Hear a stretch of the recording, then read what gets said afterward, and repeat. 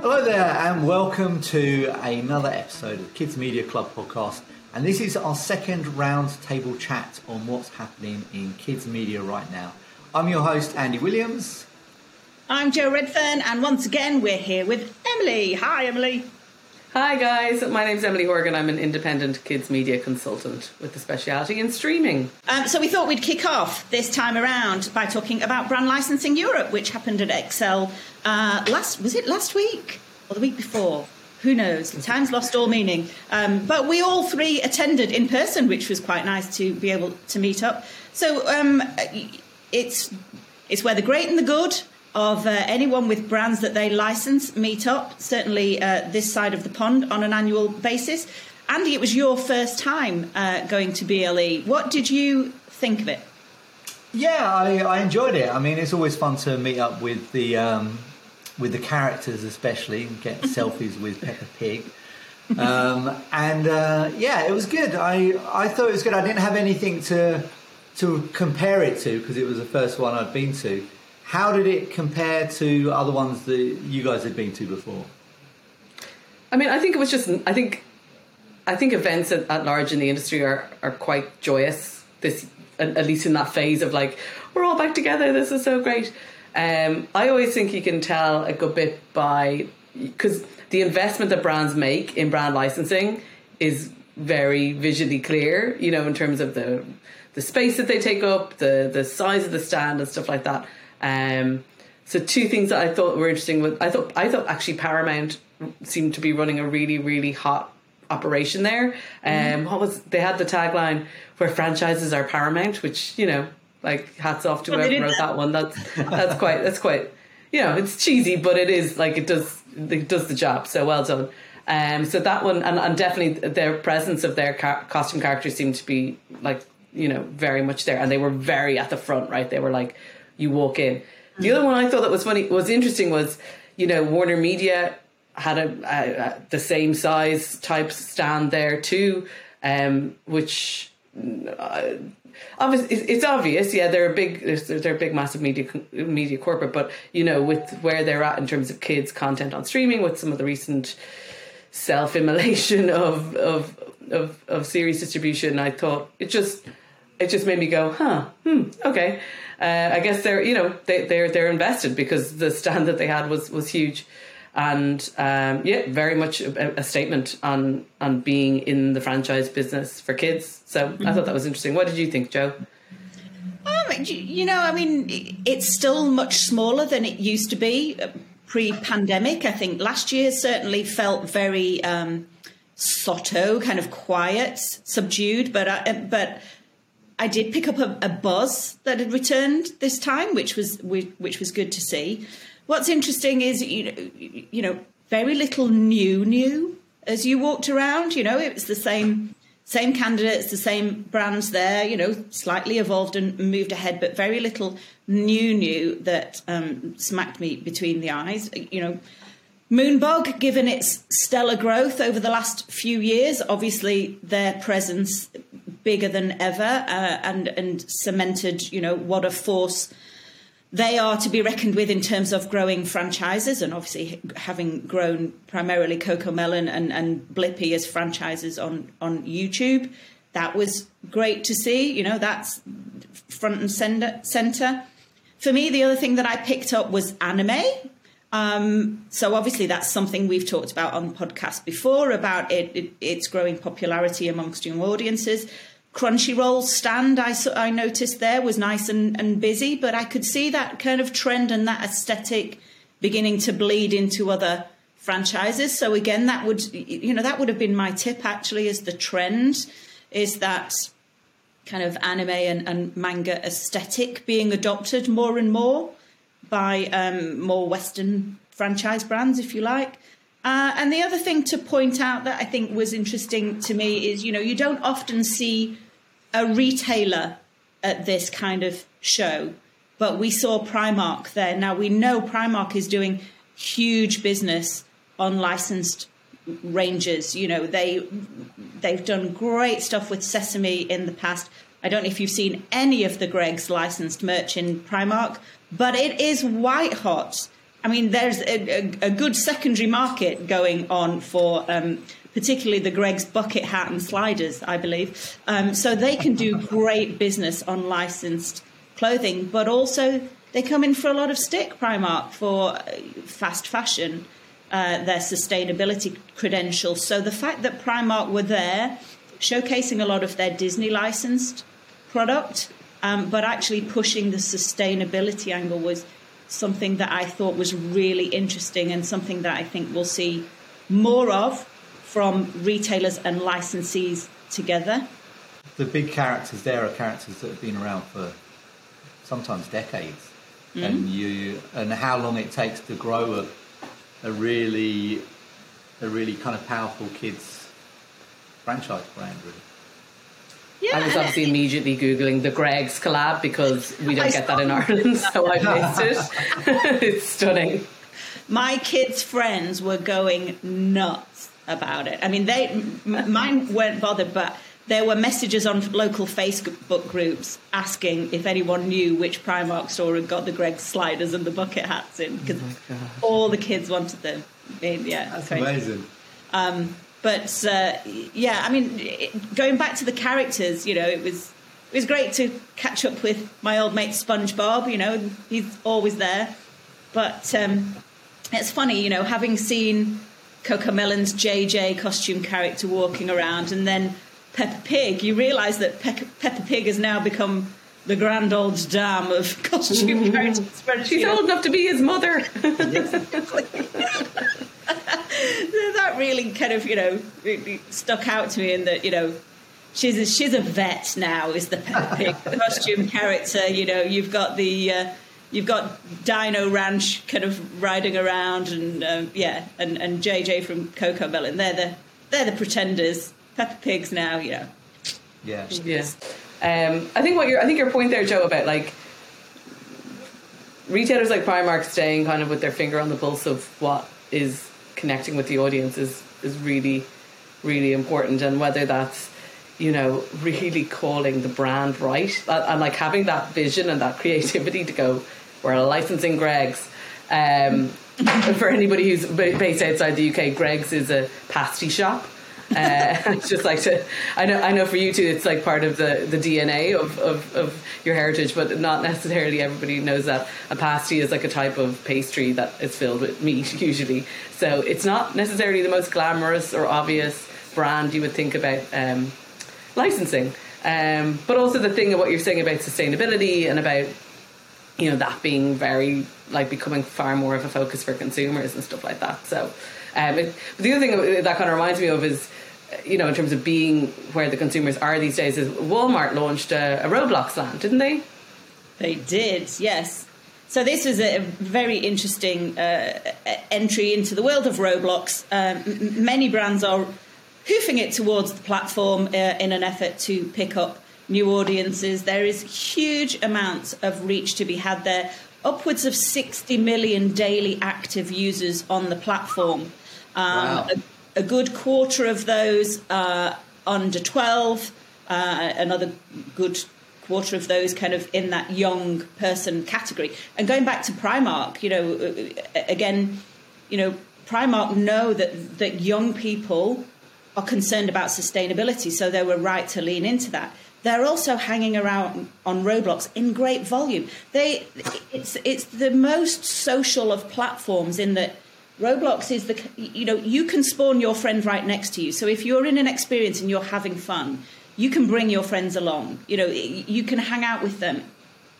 And it does make it a really compelling space for brands. But much like YouTube in the early days, it's very easy to get it wrong on Roblox. It's a very specific type of platform, in that it's much more about casual gaming. It's less about mission-driven games. There are mission-driven games on there, but it's about hanging out with your friends, doing stuff together, and in a lot of instances, just walking around, doing things, picking things up, dressing up your avatar. So it's kind of passive in a way, Joe. Is it like, you know, it's that space. It's like it's more of a hangout space. And set me right on this. It's like a hangout space as opposed to necessarily a gaming space, where you can be like, passive, like dressing your avatar, mooching around, going on whatever, but also then messaging your friends at the same time and just having the chats and stuff. Yeah, I mean, I would say it's more social media than a lot of traditional social media channels, if you think about it that way, in terms of hanging out with your friends and doing stuff together on the platform. I think I forget exactly the minutes, but TikTok, Instagram, they take 40 minutes on average of a kid's day. But if you're on Roblox, it's 60 odd minutes. It's even more. So actually, it feels more social than a lot of the social media channels that we talk about when we talk about TikTok and Instagram. And how does it split in terms of girls and boys on the platform? Oh gosh, I don't know, but I do know it attracts many more girls than more traditional console-based gaming. That's interesting. There are 40 million, in fact, even more experiences on the platform.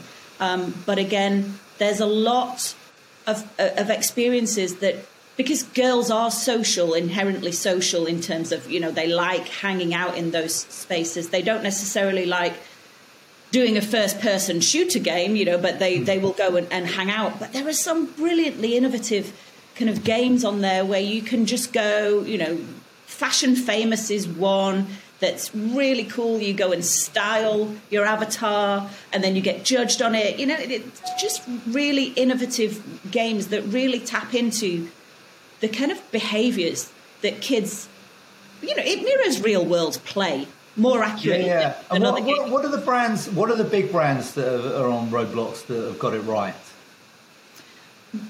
Non-native brands.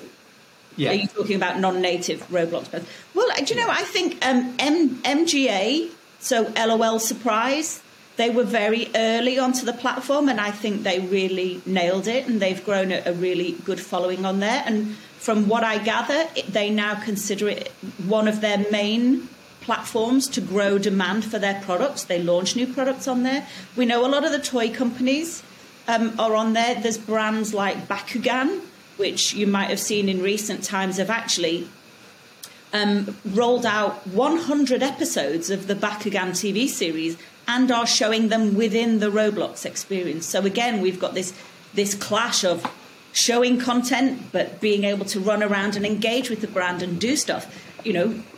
Used to be that you had your Roblox and your YouTube channel and you tried to bounce your users and viewers and players between the two. Now actually that you can come together and you can show your content within the platform. That's interesting. It feels like there's a space for Roblox to be used a bit like Netflix are using YouTube as a discovery tool to market and promote the content on Netflix's own site. That you can use Roblox to drive eyeballs back to your own channels potentially.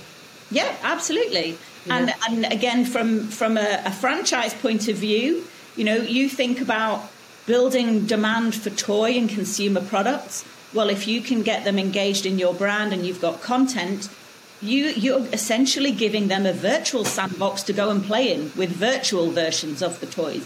If you can get them in early, then almost, you are seeding demand from day one for future consumer products. And I think a lot of the big brand owners and toy companies particularly were early in jumping on that. Jazzwares took the master toy license for Roblox as a platform, I think 4 or 5 years ago. So they were really ahead of the game. And Jazzwares are the master toy licensee for a lot of the big native Roblox brands. So they were really forward thinking. And now, of course, it's flipped the other way. And you've got big brands like Adopt Me and Brookhaven that are, have attracted billions and billions of visits. They're now sounding their own master toy deals and content deals, such as, it's now a hunting ground for new franchises. I think it's so exciting to think about it as like where YouTube was 10 years ago, that there's this like fertile ground of IP being developed. Think of where, Cocomelon was at, 10 years ago, or Little Baby Bum was at 10 years ago, or, all of that. It's just, it's going to be really fascinating to see that emerge in the next few years. And much like YouTube, and there are many parallels with YouTube, 5-10 years ago, as you said, Roblox is a hungry beast, much like YouTube is. So one thing that I've learned, if anything, over the last 12 months of being immersed in this platform is, the whole platform updates every Wednesday. The whole of Roblox updates. And unless your experience on that platform has something new on it, if not every week, every other week, then you will lose your users. Retention is everything. And actually, they know and expect new all the time, whether it's new cosmetics in the shop, new skins, new mods, new levels. It's got to be updated. Now, of course, there are going to be brands that will launch an experience on the platform just because they want the PR. They want, the journalist to write about it, it's Gucci and it's 2 weeks, and actually then they'll leave it alone until they've got the next big runway. So they can put on their slide deck at the end of the year that they did Roblox. Sure. Exactly, yeah. And I've heard them called adver games, and actually it's a really good term for them because they are adver games. Actually, they're game not tutorials. Yes. There's a whole new raft of terminology that's going to come out. Yeah.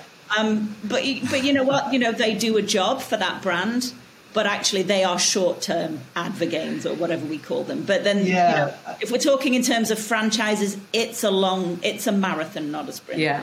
So Can I put something to you? Stuff sometimes strikes me as being that it's as much for the benefit of the press for them to say we've done Roblox, and then hope that nobody actually goes on the site to check it out themselves. Yeah, definitely. Can I put something to you, Joe? The Wednesday update thing is interesting, and you've spoken about this recently. It's kind of something that's emerged that you've kind of pinned for me. It's a user expectation thing that there needs to be something new on a Wednesday, and that's what brings users back.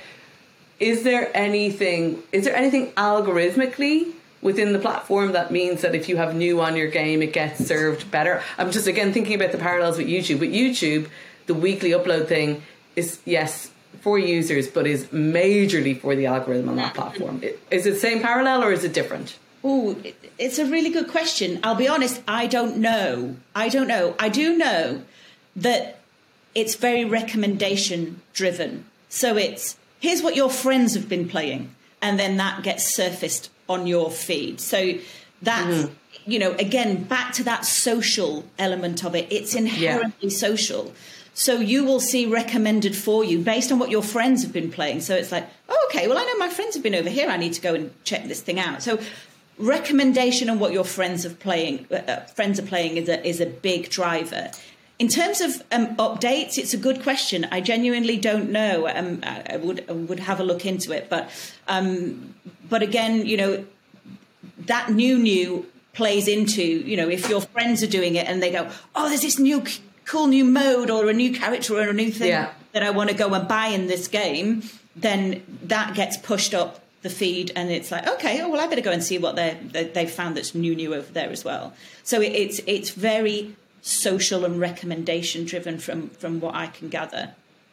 And it's interesting to think about it, isn't it? Because like marketing of it, I hear a lot about marketing outside into Roblox. But the marketing within Roblox and how you kind of play that algorithmic game, or how you kind of, I know you can buy like Roblox billboards, and you know what I mean, how you kind of place yourself within the platform is like to have that success is interesting to think about. And it's an interesting concept, and actually it gives us a nice segue into looking at kind of content and how that feeds into it. Because if we're talking about Roblox experiences as part of the franchise flywheel, then you need to pay mind to when you've got new content launching or you're uploading something on YouTube. What you can do is, you can tie new levels or new cosmetics in your Roblox experience to new characters or new outfits that they wear in content that's launched over on YouTube or Netflix, for example. You can tie events like new series or new characters into your Roblox experience, and you can make it a very immersive experience for kids in terms of how they engage with your brand.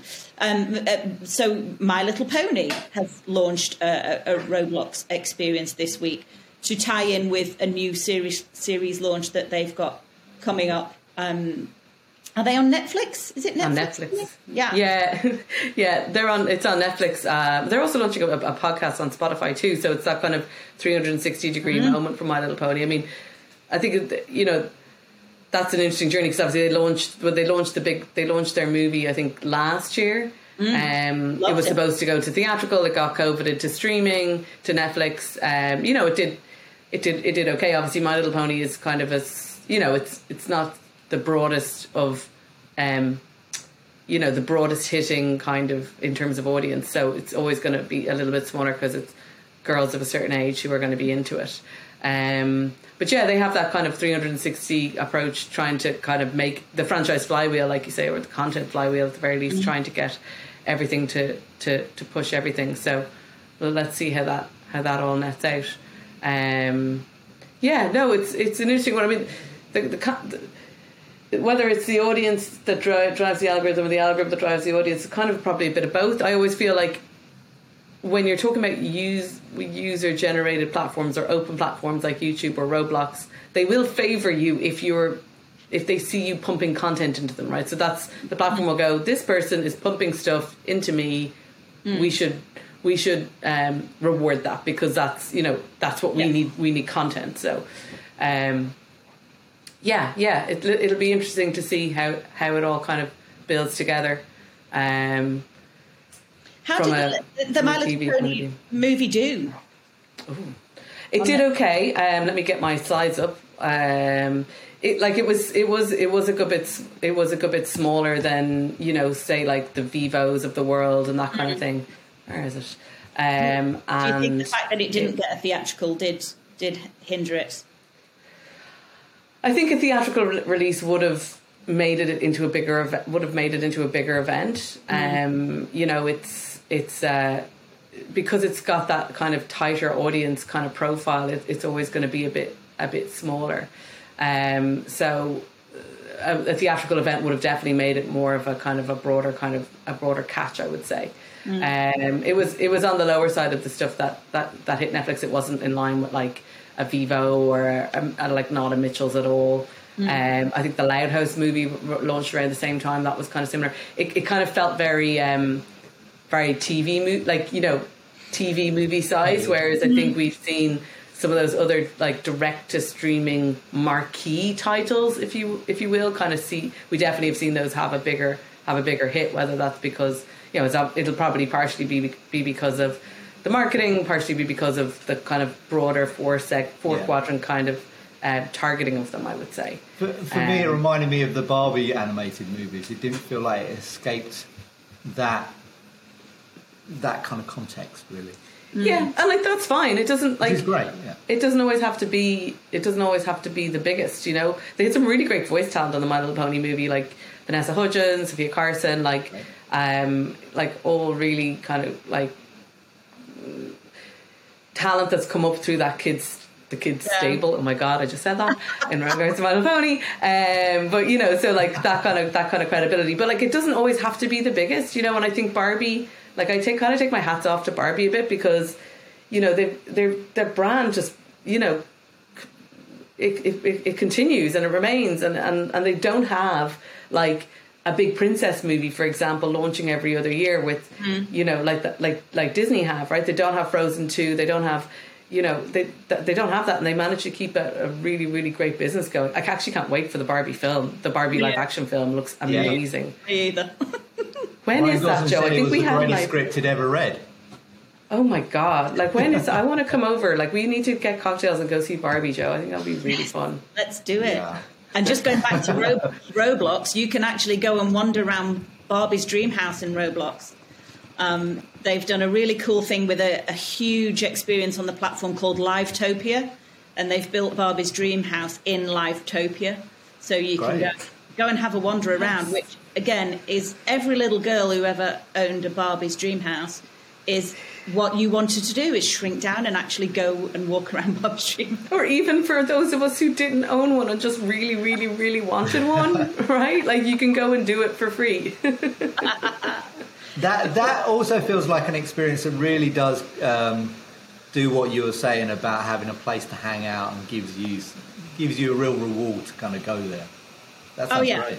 for sure. I mean, it sounds a little bit kind of like stating the bleeding obvious, but actually, I think sometimes it's forgotten. The best things on Roblox work because they tap into the fundamentals of play and human behavior and what you want to do.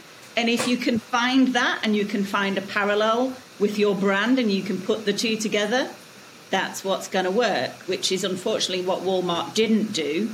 But it's what hopefully the My Little Pony experience on Roblox does do, and certainly what Barbie's Dreamhouse does within Livetopia. It just plays into the fundamental behaviours of play. So give us your verdict on Walmart in Roblox, Joe. Go on. Well, aside from hearing the term virtual... Oh no! Oh, stop it! Stop already! Stop there. Both you and I cringe. I know that. Virtual merch. Oh my God! Stop. So let's not talk about Vert again. It left me feeling very underwhelmed. Again, it was. What do you? Does any? I mean, I know Roblox is trying to age up, and it has got a very broad profile, but certainly for younger players, who really wants to just go out and hang around in a Walmart in your downtime? Not many people. So I can kind of get why they wanted to make it a bit more interesting, but a lot of the stuff didn't have much to do with, what your experience of the Walmart brand is.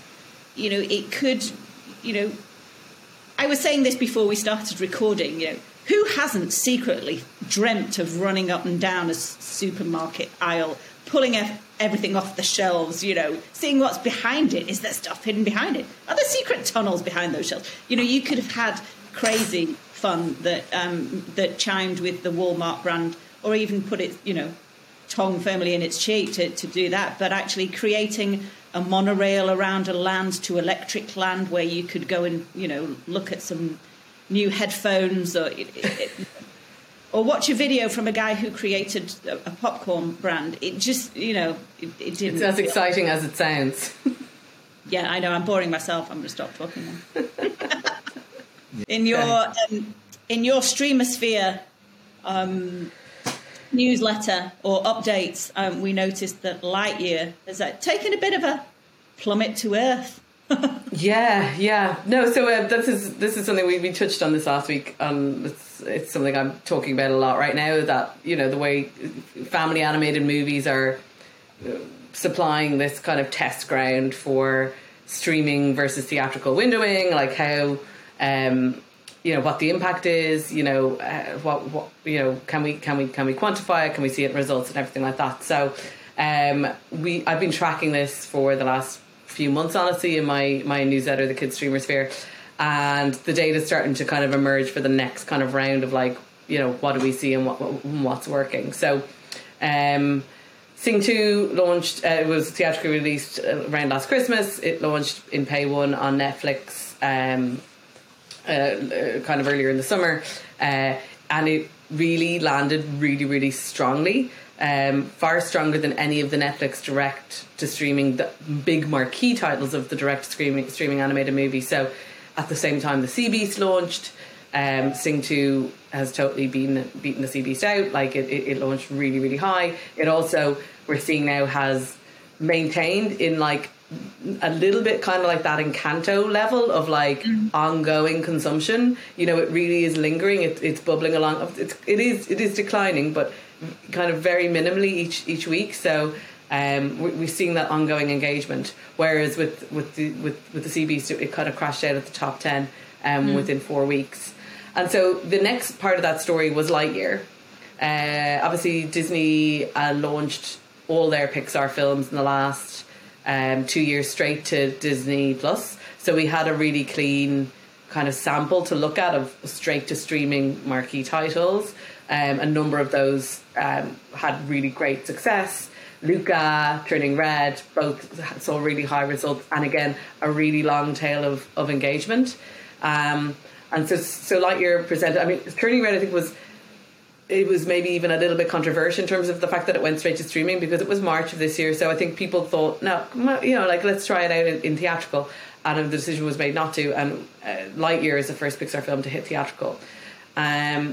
So what do we see on Lightyear? Obviously, the reviews haven't been great. The overall vibe, from the consumer hasn't been in love with it. And so, in terms of hitting on Disney Plus, it's hard to say because did the theatrical window help it? I mean, it's not doing great on streaming, right? So we've seen it really has come off a cliff. It's lower than any of the other Pixar films that launched on Disney Plus, and it's crashing out more quickly. Compared to Sing 2, it's the cliff is so clearly one of them you wouldn't want to fall down, or the other one you definitely pick. Obviously Disney Plus and Netflix in the US. This is all based on US Nielsen ratings where we have that visibility. And in the US, Disney Plus is a lot less a good bit less penetrated than Netflix, but at the same time, you're just not seeing that. We know what's possible with Disney Plus when we saw what was in with Encanto, and Lightyear is definitely falling off that quite severely. So it's an interesting interesting moment of just waiting for a little bit more data to kind of put together a few thoughts on it. Because my kind of feeling with Lightyear was that it came out on the cinema, and a lot of people said, well, this will give it it will open well in the cinema. I think that was the expectation. Yeah. And then after it underperformed, I think everyone said, well, let's wait for the streaming. It will kind of have that halo effect and it will benefit in streaming. But that doesn't seem to have happened either, really. It's it works against the whole theory that cinema release creates a halo effect. It does, definitely, but there's also the theory that if content sucks, it sucks. So, I think it works against it. It's interesting colour. And things I'm waiting to see happen now are like the Bad Guys hitting Pay 1, or I think the Bad Guys and Minions 2 will hit. They're kind of like a Pay 1.5 on Netflix. They're going to hit Peacock first, I think, in the US. So, but that's really low penetration. So, I think there's still a lot more of the story to tell. If Lightyear had been, I think, if they'd gone with Turning Red, and a film which had much warmer reception, that would be interesting. I think. Do you think Turning Red would have benefited more than Lightyear did from the cinema release? Yeah, I think it would have, because in terms of the awareness and stuff like that, it would have. I think it would have helped. It's just we're at the start of this journey of finally being able to really see and quantify this much in box office, this much on streaming, and being able to see the relationship there. So Lightyear coming in has definitely added colour to it. It's not been oh yeah, this is evidence that clearly supports this. It obviously it's not doing so well on streaming, but so much. I have so many conversations about right content, wrong strategy, and the odd time we come around where you go wrong content, right strategy. You know what I mean? And it doesn't happen that often, but I think Lightyear is probably an example of that. My kind of feeling with Buzz Lightyear versus the Turning Red situation is that I think Turning Red would have benefited from a cinema release just because it's a new movie. It's with new characters, and actually the promotion behind a cinema release would have given that all more profile and a boost. Whereas Lightyear, it's very much a known quantity. Nobody is unfamiliar with Buzz Lightyear, so you don't get the same benefit of introducing a new character to an audience and having that kind of promotional boost. Am I right in thinking that also Lightyear's original theatrical release was postponed because of lockdowns and COVID? Did it have a false start? I'm not sure it did, Joe. I need to check that. But it's Pixar they had a flip flop at Soul, and then they've kind of just stuck to, as far as I understand, their slate. It's such the trailer was so exciting. I had high hopes for Lightyear. I was disappointed by it. So, and in terms of that established question. I mean, the thing about theatrical is it's box office receipts, right? You're making money in a different window, and so the fact that it's come into streaming and it's less. It's not like it's not ostentatiously less. It's not like on the absolute floor, but it's definitely less than those other titles. You know, but it's already got, you know, millions of dollars, hundreds of millions of dollars in its back pocket from, you know, box office sales. So that's you know, it's got that to stand to it. And, you know, I think, you know, it's just the fact that Sing 2 has seen such great reception. I'm so excited to see those other kind of films filtered through Netflix to see how much they can do, because I think we feel like with these big theatrical movies, or they're not theatrical because they go straight to streaming, but these big animated movies like Encanto, like the potential of Encanto, if Encanto had like a full fat release, because the landscape was there from a COVID point of view, is, you know, it's exciting to think about that, the potential for success. Lightyear just didn't reach that or meet that, in my view, I would say. Agreed. Well, I think that probably rounds up our kind of discussion for today. Anything else on the table that we've forgotten to mention? No, sounds good to me. I think that Barbie movie launches next summer, Joe. Next July. We've got a date in the diary. Yeah, sounds good. Andy, you need to come along and give the male perspective. Yeah, all right. Yeah. I'll do my bit. I'll see if I can raid my wardrobe for a lot of pink. You be the grown-up dude going to see Barbie. Yeah. Great. Well, thanks very much, Emily. Another great chat. We'll be back soon, chewing the fat about more things in kids media in another couple of weeks. Thanks, guys. If you enjoyed the podcast, please rate this episode and subscribe to the series. It would be enormously appreciated. And thank you very much for listening. We really hope that you tune into the next episode. Bye.